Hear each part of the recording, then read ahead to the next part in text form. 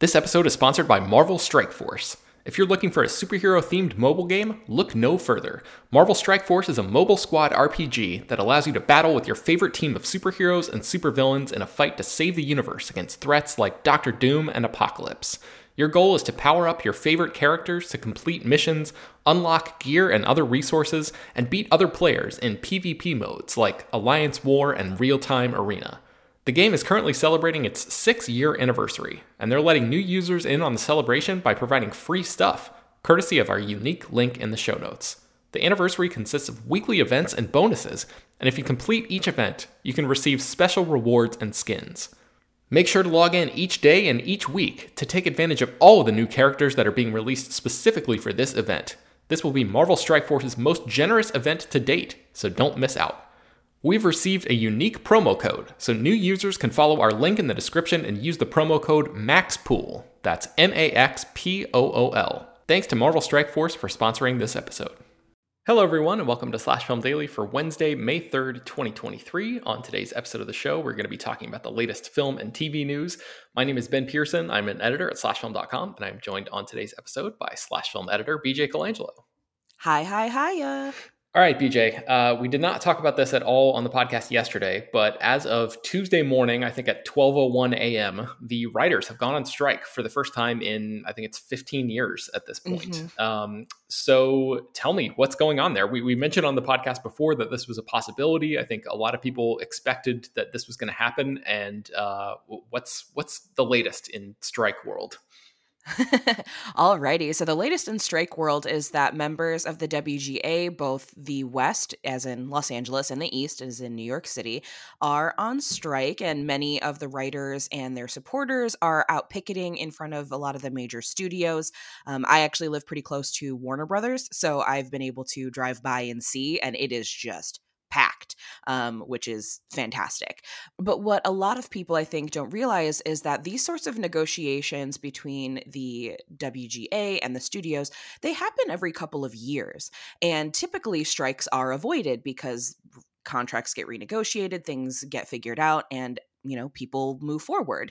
However, this strike has been a long time coming because the streaming landscape has changed everything, and the current agreements that exist for the WGA, they don't reflect those changes. Streaming is still viewed as quote unquote like new media in the current contracts, which, as we know, it's not new media anymore. Like, this has almost become this is how most people consume their media. It's like streaming. The dominant media these days almost. Right. So they need to have contracts that reflect that. And what's interesting is that the last time we had a writer's strike, the world was a lot different in the sense that social media wasn't as popular as it is now. Like, MySpace existed, Twitter existed, Facebook existed, but it wasn't the way it is now. So now one of the big differences is the WGA has been extremely transparent in providing the things that they asked for. And the things that they asked for are like, they seem like no-brainers to me. Like they want updated residuals to reflect the streaming landscape. They don't want AI to be able to be used to like take away their jobs. And when they posted their proposals and what the studios responded with, in a lot of these cases, the studios were like, nope, we're not even gonna negotiate this. We're not gonna counter offer. We're not doing anything. So now consumers and the audiences and people like us, we're able to see these things in real time and realize, oh wow, there's just some straight up cartoon villainy of wealth hoarding happening here, because their demands are not unrealistic at all. Yeah, I mean, the journalist part of my brain, BJ, is trying to think of like, okay, this is the side that the writers want us to see. This is the narrative that they're trying to craft. And I wonder sort of how the studio people would think about that. And to be clear, I support the writers because these, the requests that they're making are, as you said, very, very reasonable. They should be reasonable to any person who is just taking a look at this situation objectively and seeing the changes that have been made in the last 15 years since that previous strike, and understanding like, there have been a lot of changes that have gone on behind the scenes in terms of like one of the things that they're, as far as I understand, one of the things that they're sort of hung up on is the idea of like a mini writer's room, which like TV staffs used to have, or TV shows used to have big staffs of writers' rooms that would last for like the entirety of the show. And, writers would be able to get a job there, and that job would like hold them through for the year, or at least like 6 months or something, until they found another job. But the idea of like mini rooms, this term that has come up in the past several years for streaming shows, has basically like slashed their opportunities to get longer term employment and turned it into essentially like a gig economy type of thing. Yeah. Whereas like being a professional writer used to be a real profession that you could actually live on. And that, the lack of residuals that you're talking about, and like the shift to streaming and these mini rooms and all of these things, have sort of contributed to this idea of, now it's more of a gig kind of thing, and people are not able to, live, just like basically live and do this job in a way that they used to. So anyway, that's a long-winded way of saying, like, do you think that there's any possible way that this is being distorted at all, or I don't know, like, I think I try to look at things as objectively as possible, and as sort of cockeyed as possible. And it seems fairly straightforward, the writers being super transparent with what they're asking for and what the studios are saying.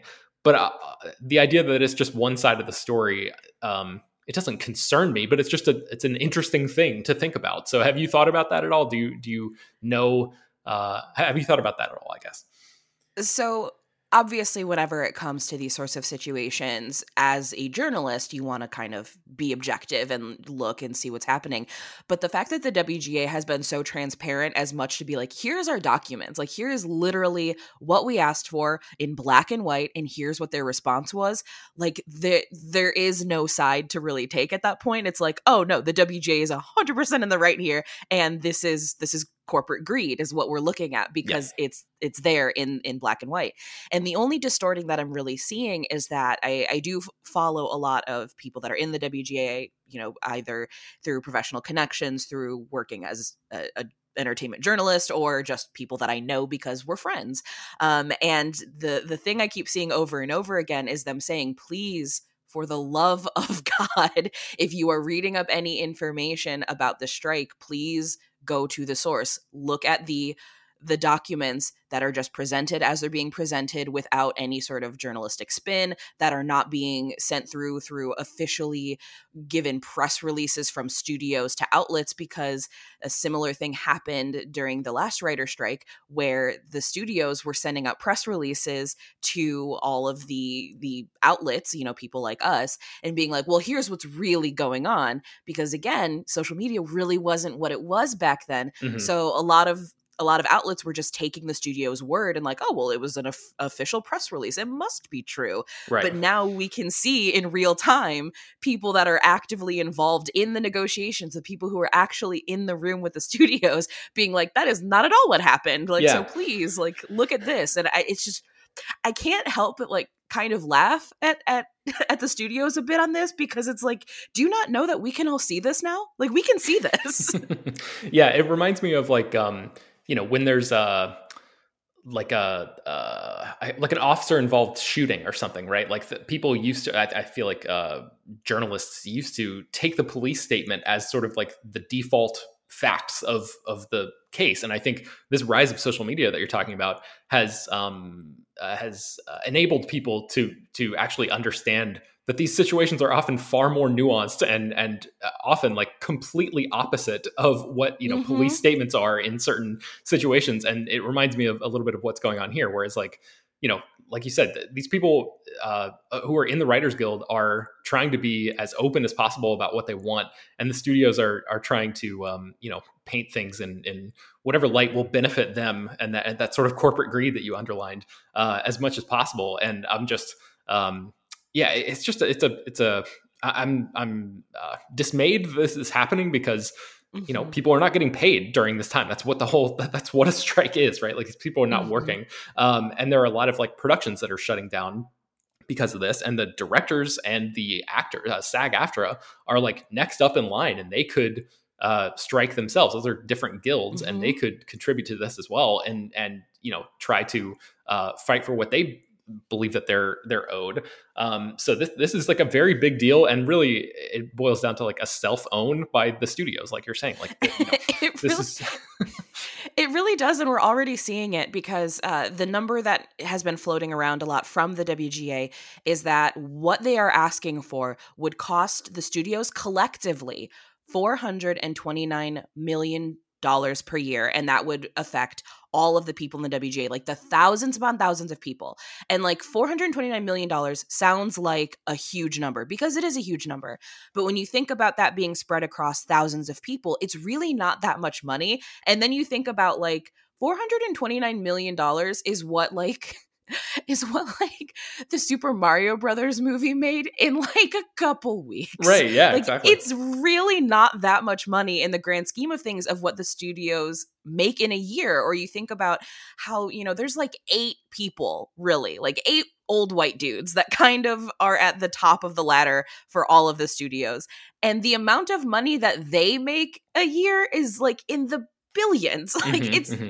they're not asking for a lot of money. So when you have it all itemized out like this, it becomes undeniable. It's like, I don't understand how anybody could be on the side of the studios in this because they're objectively in the wrong. Yeah. Yeah. And I think like, what the writers are asking for, like we said, it seems so reasonable. It's not like they're asking for things where they would need to spin their side of the story, quote unquote, because Hmm. that's why I asked that question, was just because, is there a world in which, we're not seeing the full picture here? But I think they're doing as much as they can to try to open up that window and like just let people in and see what's going on, because like labor movement in the United States has like grown some traction in the past several years, and I think people are just like more aware because of social media, because of whatever. Like people are more tapped into what's going on, and the idea of corporate greed has been, and income inequality has been like such at the forefront of conversations for years at this point. So yeah, I mean, all of this stuff is sort of swirling together and resulting in the strike. And from the reports and sort of predictions that I've heard, this could be something that lasts for like a long, long time. I think the previous strike lasted just for 100 days, but this is Hmm. something that I think a lot of people are predicting could go into, the fall and maybe even winter of this year, because they're so far. The studios and the writers are so far away on the opposite sides of the fence of these Hmm. key issues that they're trying to get into right now. So. Yeah, I appreciate you getting into this with me. Did you have any other like sort of I don't know, takeaways from like day 1, day 2 of the strike, or are we just sort of in full on like wait and see mode here? I think right now we're in wait and see mode because, like you said, the negotiations are so distanced in terms of what they're asking for and what the studios are willing to give. I will place my bet now. I think a major thing that's going to happen. I think someone's going to try to put out something completely written by AI, and it's going to be not good, and it's going to blow up in their faces. And I think that might be what makes somebody realize, okay, yep, nope, we do need to do this because this is not happening. This isn't working. Because I think a big reason why a lot of the studios are so thrilled with AI is because they are convinced that their consumers don't actually care, that we will all just watch whatever formulaic, awful, just glop that they're willing to throw on our plates, and that we'll all be satisfied with it. And that's just not true. And I think that I think they're in a little a little world of hurt when that awakening happens. I really hope that you're right, BJ, because that sounds like, something out of a movie. Such a clean cut example of, this is a sort of uh, an event that people can rally around and like point to and look at and say, you tried this thing, it didn't work. Now let's sort of come to our senses here as a collective group or Mhm. whatever. I would love it if it ends up being as like simple and clean cut as that. I really I really hope that it ends up that way, and that yeah, things go in the writer's favor here. I think. Mhm. Yeah. Okay. All right. Well, I'm sure we'll be tracking this more in the coming weeks, and hopefully not too many more months before everybody sort of gets hopefully a better deal. I'm sure there's going to have to be some sort of compromise on this, but I hope that people end up happy, and that the situation gets like remedied in a way that isn't too painful for the every like workaday folks kind of thing. So Mm-hmm. all right, let's move on to Cloverfield, BJ. I think you noticed this last night, and we wrote up an article that got published, I think it was earlier today, that there's the potential for a new Cloverfield movie because the Slusho website has come back to life. And I don't know, were you tracking all of that when the original Cloverfield was coming out, BJ? Do you without any context, if I just said Slusho to you, would you know what that is? So I only know what this is because I'm a weirdo. And Slusho is one of those like fake in-universe things that tends to pop up in a lot of J.J. Abrams projects. Think about like Mubi for Kevin Smith, if that tracks for people. But Slusho is this like fake, not real product where there are 6 different flavors. It's kind of like a Slurpee at 7-Eleven, and you just can't drink 6. And the idea is that you can mix and match flavors of Slusho. Like the Slusho pops up in like Veronica Mars. It you can find it. You can track the little Easter egg through J.J. Abrams projects. But Slusho and the website was a huge part of the viral marketing campaign for the first Cloverfield movie, which if people were not around for that, when Cloverfield was first being teased, it was one of these really cool viral marketing sort of stunts where people were not sure what was going on. Is this a new monster movie? Is this a new horror movie? Is this real first in some instances? And Slusho was part of that. And so the fact that this website is now active, there were a couple people talking about it on social media, and that's when I was like, oh, let's look at this. Let's see what's going on here. And the sign of the Slusho website being active again sounds like they're gearing up for some new Cloverfield, because that's what it tends to be a part of is Cloverfield. Yeah, I think the Rob character, who's like one of the leads of the first Cloverfield, if I'm getting my mythology correct here, I think he was like leaving the country to go work for Slusho, maybe like a sort of an international branch or something of the company. And that was, there was like a big going away party for that character, and that was sort of like the impetus of that whole movie was the film was like gathering a bunch of people together at this going away party, and then the Cloverfield monster or alien or creature or whatever sort of bursts through New York City, and it all gets chaotic from there. But that was like the loose sort of in movie connection. I think maybe the word Slusho was like spoken one time, or maybe you even like see a logo or something in the background. But yeah, like you said, the website was really like a huge part of driving interest in those early days. And this was 2008. This is when The Dark Knight was coming out, and there was like that whole like vote for Harvey Dent campaign kind of thing that was going on in the same way. That same like viral marketing was like at its peak, I think, at this point. It's kind of it's shifted and like dropped down in intensity in recent years, but like this was, people were like full on fever pitch, Reddit scanning, like before Reddit was even like a huge thing like it is now.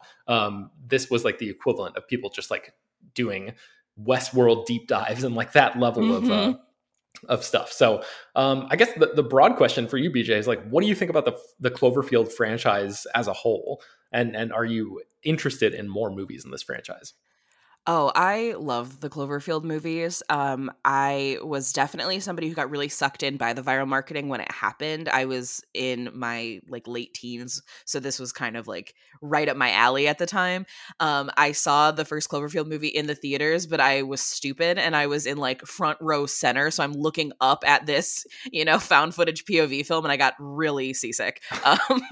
So that was my bad. But I really, really love 10 Cloverfield Lane. I think it is quite brilliant, and how it is like a surprise Cloverfield movie. I think that's fantastic.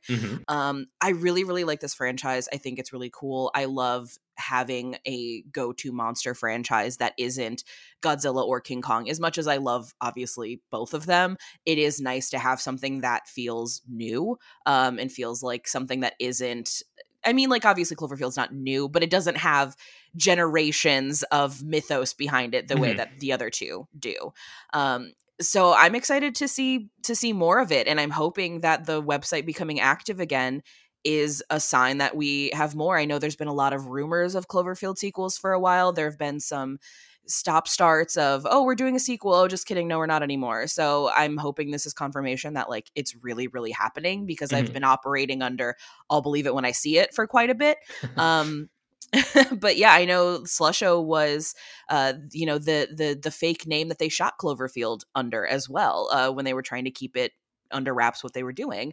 So I'm convinced. I think that we're getting more Cloverfield, and I'm very excited. Yeah, the Cloverfield Paradox came out. That was the one that dropped right after the Super Bowl in 2018, and that was kind of like a disaster, which really soured a lot of people on this franchise, because I think that first movie was great, and then 10 Cloverfield Lane I think was like an unexpected success, because of like you said, it was sort of like shot under a different title, and then sort of like released as a surprise kind of thing. And that movie ended up being really, really, really great. And then the 2018 movie happened, and everybody's like, oh, maybe this is done.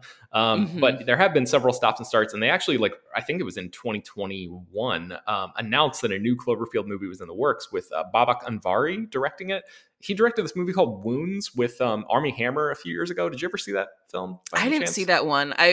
After Armie Hammer was like Surprise I'm a Cannibal, I was like, I don't need to look back at your old catalog. Yeah, that makes sense. I saw Wounds at Sundance the year that it premiered, and that was before the cannibal stuff. And I actually found that movie to be like pretty effective and well done. So I don't really think anybody has seen it, but I'm curious to know what this director does next, and like the idea of him making a Cloverfield movie is certainly intriguing to me. And Joe Barton, who wrote The Ritual, is evidently writing the screenplay. So we haven't heard any updates about like what the project is exactly, or what sort of take they're going to have, or anything like that. But last I heard, that those deals were still in place, and those people were still working on this movie. And now that the Slusho website is like gearing back up again, it sort of indicates, like you said, that maybe we're going to see something sooner rather than later here. So fingers crossed, because I think there's still a lot of potential in this franchise, as disappointing as the Cloverfield Paradox was. So okay, before we move on, let's take a quick break, and then we'll be right back.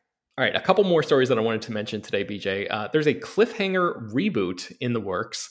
Evidently, Sylvester Stallone is going to be coming back to reprise his role of Gabe Walker from Cliffhanger, and Rick Roman Waugh, who has directed movies like Greenland and Angel Has Fallen, the Gerard Butler films, and then he also directed a pretty good movie called Snitch back in 2013 with Dwayne Johnson. That was like one of the ones where he's actually giving a real performance instead of just doing his Dwayne Johnson thing.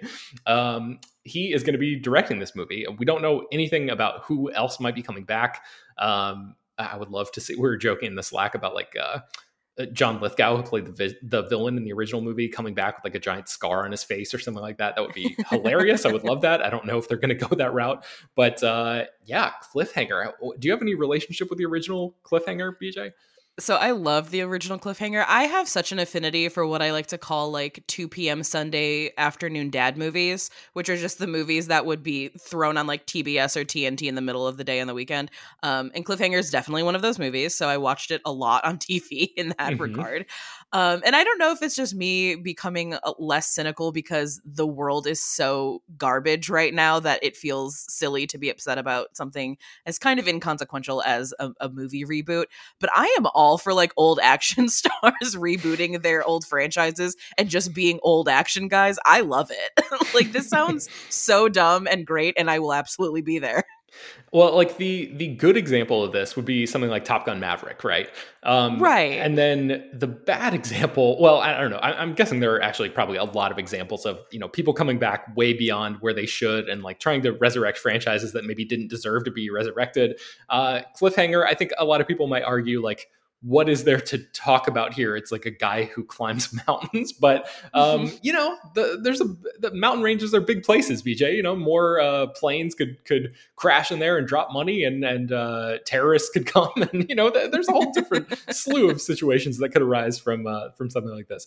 I love the idea of like, a grizzled Stallone being called back into action, like, you're the only guy who could climb this mountain, like that right. kind of thing, even though he hasn't done it in years or something. So again, that's just speculation. I'm not sure what the actual plot of this movie is going to be, but I'm with you. This sounds like it could be a lot of fun, and Rick Roman Waugh is like an effective director. He's certainly like not one of my favorite filmmakers. But like I said, I enjoyed Snitch a lot. I have not seen Greenland yet, but I remember Chris Evangelista talking on this podcast about how that movie was like surprisingly pretty good and much better than just like a typical Gerard Butler action movie when that one came out in 2020. So yeah, fingers crossed. I know he's directing a movie called Kandahar that is another Gerard Butler movie that comes out this year. So Rick Romanois certainly like, mixing it up in there and now attaching himself to a big name project. We'll see how this one shakes out. But what I'm really hoping for is I'm hoping some executive saw that movie Fall and was like, oh my God, this is amazing. We need to capture that. What IP do we own? Oh, Cliffhanger? Let's put Sylvester Stallone really high on a mountain and just leave him there. Like, I would give all the money to watch that. That'd be so funny. That would be great. Did you ever see Fall? I have not seen it yet. I did see Fall. Okay, Fall is a little, like, it's a little goofy, but it is a great time. And if you are afraid of heights, you will probably throw up because it's really scary. Okay. Maybe I should skip this one then. Like, I know there's a lot of CG in it, and like, so maybe that would save me a little bit, and maybe I would be able to like, have the cognitive dissonance of knowing that they weren't actually really up there. But yeah. There's a couple shots though where you're just like, ooh, I don't like that. Yeah. Oh boy. Okay. Well, I think Fall might be on Netflix, or it was last time I checked. So people could check that out in the meantime. And of course, like I always recommend going back and rewatching the original Cliffhanger, which is just a super, kind of dumb but really fun movie. So. All right. The last thing that I wanted to mention here is a quote from Chad Stahelski, who's the director of the John Wick movies. And I thought this was kind of interesting and wanted to know what you thought about this, BJ. So we wrote an article on slashfilm.com called John Wick's long fight scenes are actually intended to make fun of the action genre.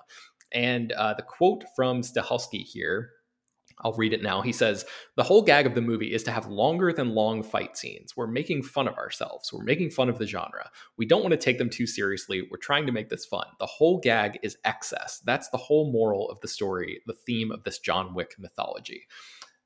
So what do you think about the idea that the, I guess, absurd lengths of these fight sequences in these John Wick movies are explicitly meant by the creators to be making fun of the action genre? Is that something that you buy as a concept? I do buy it, and like this quote isn't really shocking to me at all, because when I read it, I was like, I thought that was the point. Like, I thought that was exactly what was happening here. I just feel confirmed by this, because I think what happens is a lot of people hear the phrase like making fun, and they assume that that is being done with negativity, or like making fun of something. Your brain is like, oh, it's like Scary Movie, where it like clearly hates the source material that it's parodying. And I don't think that's the case here. I think that it's making fun of it, but it's being done in good fun. It's being done with the reverence. Like, I love Shaw Brothers movies, and some of those fight scenes are ridiculous, and it's okay to acknowledge that they are ridiculous. That's part of the fun. So the fact that John Wick is being made knowing in mind, yeah, these are kind of ridiculous. This is not how fighting works in real life, but that's the fun of it. I think that's more so what he's trying to say. Like, he's making fun of it, but it's not being done with malice. It's being done in jest. It's being done with positive feelings behind it.